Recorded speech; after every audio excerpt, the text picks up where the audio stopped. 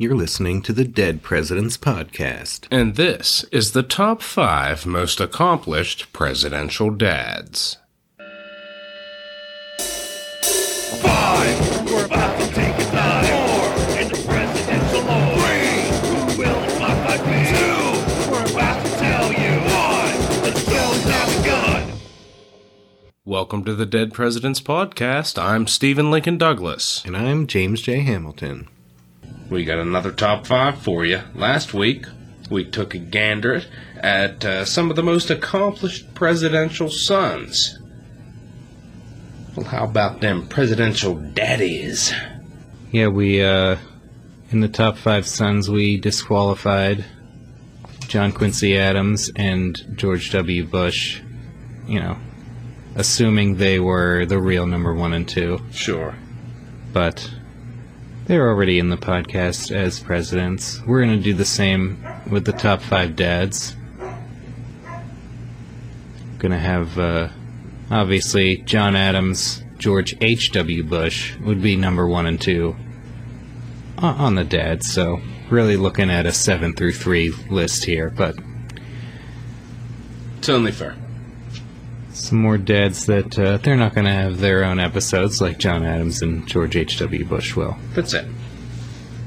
But they're worthy of being in the top 5.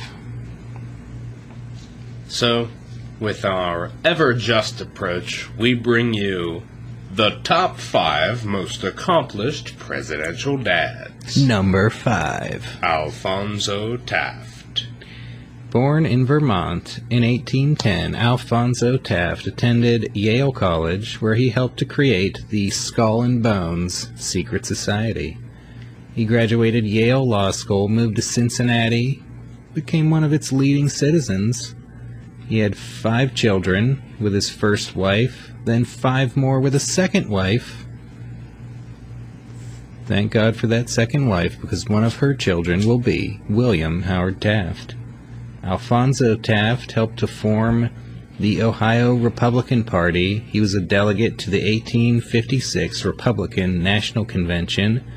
He was a judge on the Ohio Superior Court, where he wrote a dissenting opinion in a case coming out against reading the Bible in public schools on religious liberty grounds. That view was a dissent in his court, but it was unanimously adopted by the Ohio Supreme Court.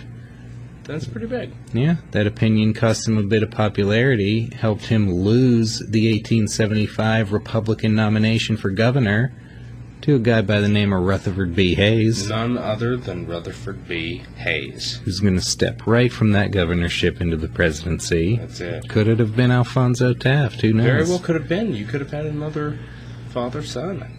Well, 1876, President Ulysses Grant named Alphonso Taft as Secretary of War, where he worked on revising military expenditures and trading policies, but he only spent a few months in the War Department before he was moved to Attorney General under Grant, supporting Grant's use of the Army to suppress Southern violence against African Americans in the 1876 presidential election. Also supported the compromise settling that election in favor of Rutherford B. Hayes. 1882, President Chester Arthur named Taft U.S. Minister to Austria-Hungary, and then in 85 he became Minister to Russia. Pretty distinguished career. But then his son went on to become President and Chief Justice of the United States. He had a grandson and a great-grandson become U.S. senators, and his great-great-grandson was governor of Ohio. That's right. You'll recall last week we talked about Robert Taft, Mr. Republican. The Tafts. A legitimate political dynasty. Yeah. Quite a dynasty going through the generations. That's it.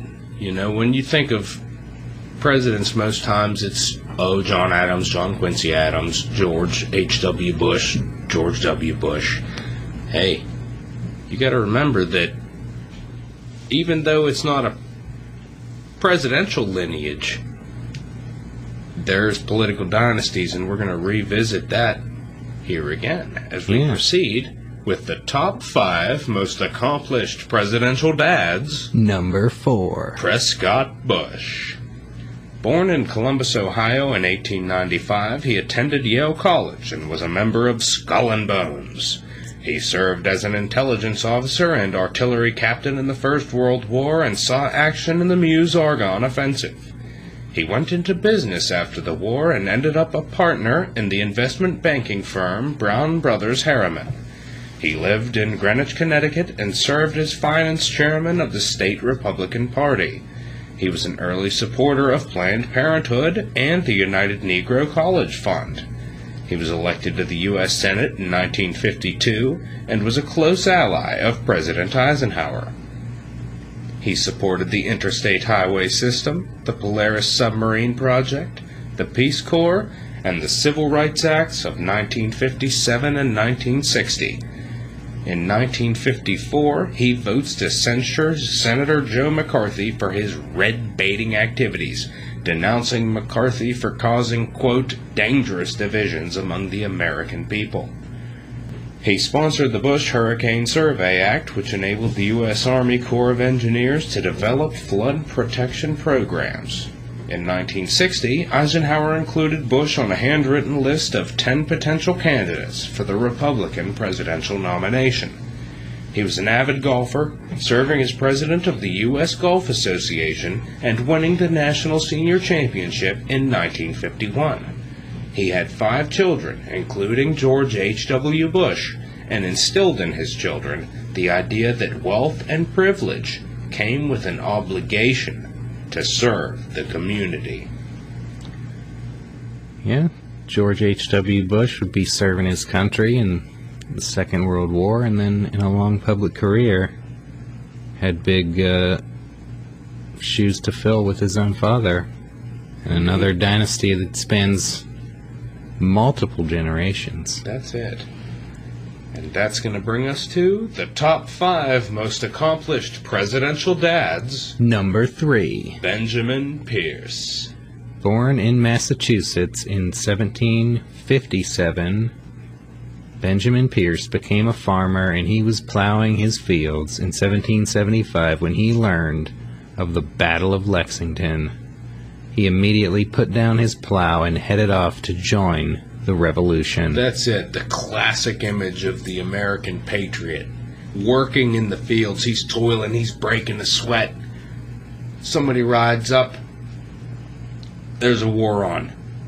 Hurls down the plow, runs to grab his musket, heads off in the direction of the fray. Oh yeah, and he fought at the Battle of Bunker Hill. He fought at the Battle of Saratoga, and then he survived the dismal winter at Valley Forge under George Washington. Yeah. He was an original member of the Society of the Cincinnati. After the war, he settled in New Hampshire and had 10 children, the 8th of which being Franklin Pierce. Benjamin Pierce was a general in the state militia, a delegate to the state constitutional convention of 1791.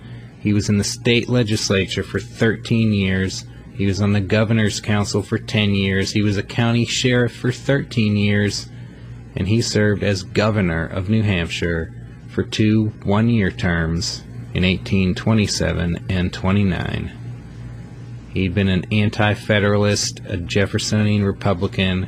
He ended his life as a Jacksonian Democrat, casting a vote for Jackson as an elector of the Electoral College in 1832. That's right. And this is a man of the people. Yeah.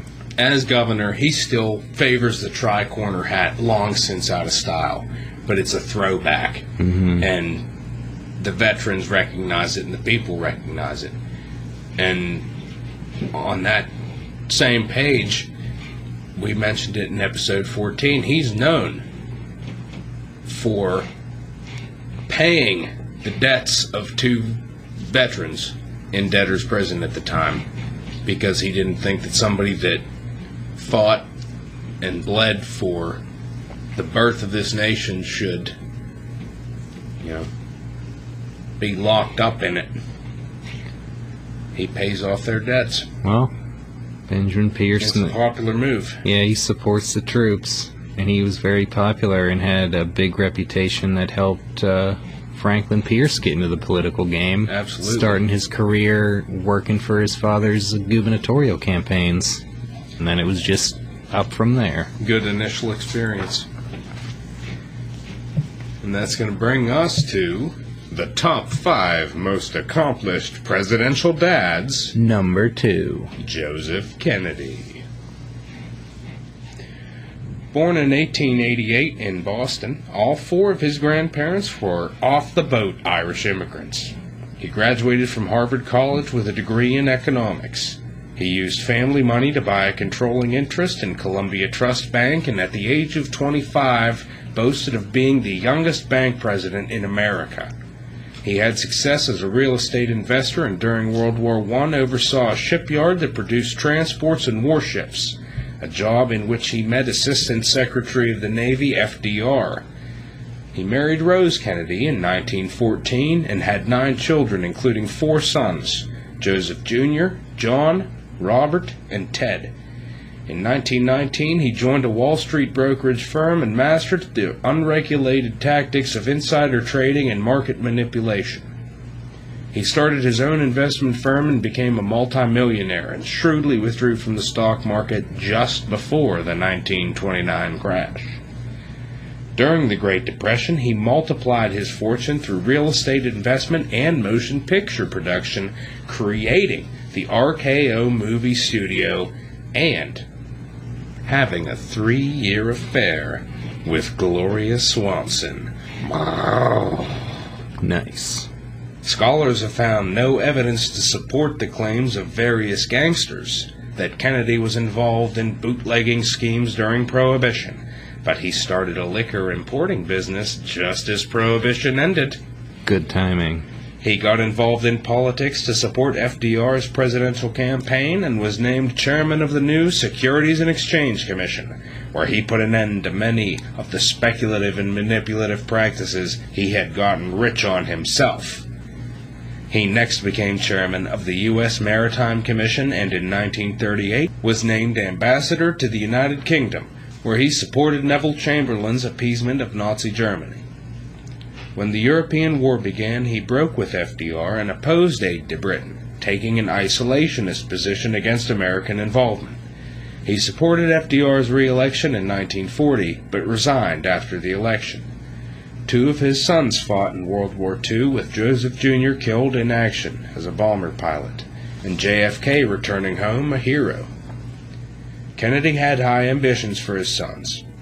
It has been said that, quote, Joseph Kennedy Sr. is the only man in history who ever consciously set out to make one of his sons the President of the United States of America, and succeeded.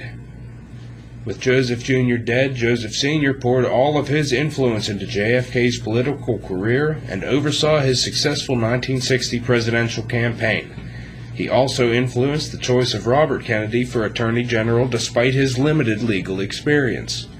Joseph Kennedy Sr. suffered a debilitating stroke in 1961, but he lived until 1969, just long enough to see JFK and RFK assassinated and Ted's presidential hopes shattered by the Chappaquiddick incident. Wow. Probably no other dad had such a hands-on influence in actually making his son the president. Certainly not, and I don't think that any other political familial dynasty has endured as much tragedy as the Kennedys. Oh, yeah. But that's going to bring us around to the top 5 most accomplished presidential dad, Number 1. Benjamin Harrison. Born in Virginia in 1726, Benjamin Harrison V became the head of his prominent family at the age of 19 when his father was killed by a bolt of lightning. Now, what are the chances? I don't know. Benjamin Harrison V inherited a lot of slaves, thousands of acres, and several plantations, including Berkeley Plantation. He got married, had 8 children, the youngest being William Henry Harrison. In 1752, he joined the Virginia House of Burgesses and immediately participated in a confrontation with the king and Parliament over a land tax. Going to become a trend. In the 1760s, he joined in the growing protest against Parliament's authority to tax the colonies. 1770, he participated in a boycott of British imports and sponsored a bill declaring Parliament's laws void unless they received the consent of the colonists.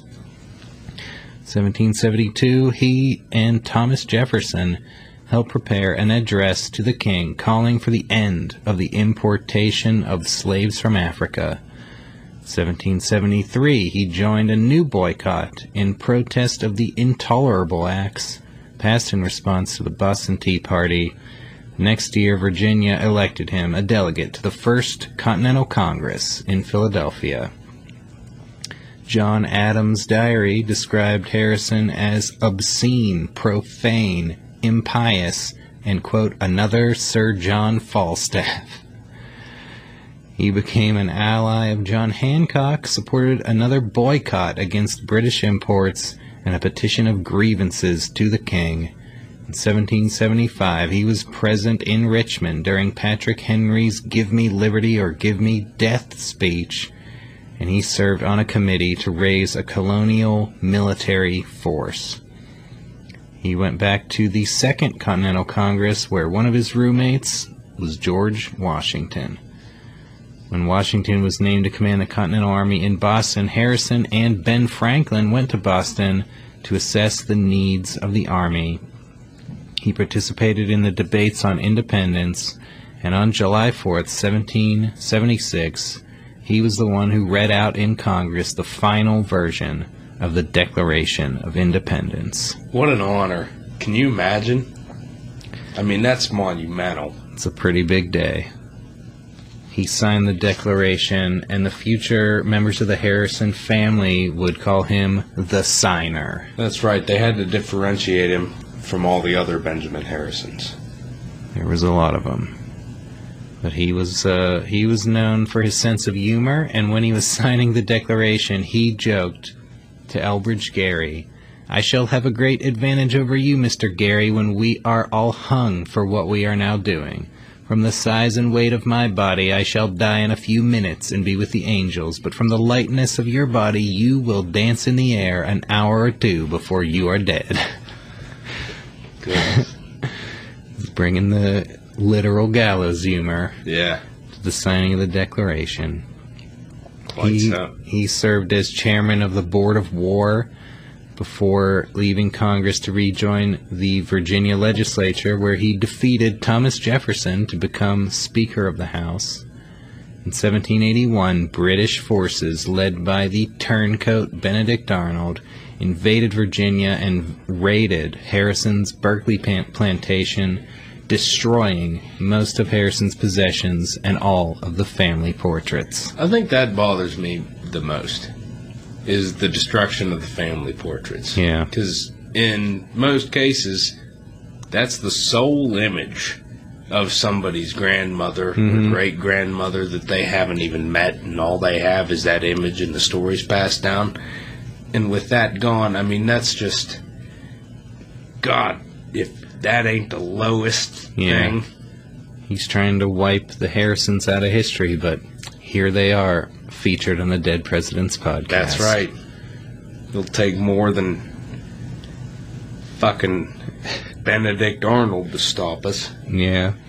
Well, Benjamin Harrison V rehabilitated his home and continued to work for the Revolution. He served as governor of Virginia from 1781 to 84, pursuing a policy of peace with the Indians. 1786, he was back in the state legislature. 88, he was an anti-federalist delegate to the Virginia Convention that ratified the Constitution. He stayed in the legislature until his death in 1791, after which his son, William Henry Harrison, used his dad's connection to President George Washington and President John Adams to secure an army commission and some territorial appointments that launched his own career. That's it. Yet And another political dynasty. Yeah, another the big Harrisons. dynasty goes For from sure. Benjamin V to William Henry Harrison to John Scott Harrison, who served in the House of Representatives, and then President Benjamin Harrison. That's it. A big deal. Almost as big of a deal as the presidential podcast that is #1 in the hearts of our listeners. This has been the Dead Presidents Podcast. Until next time.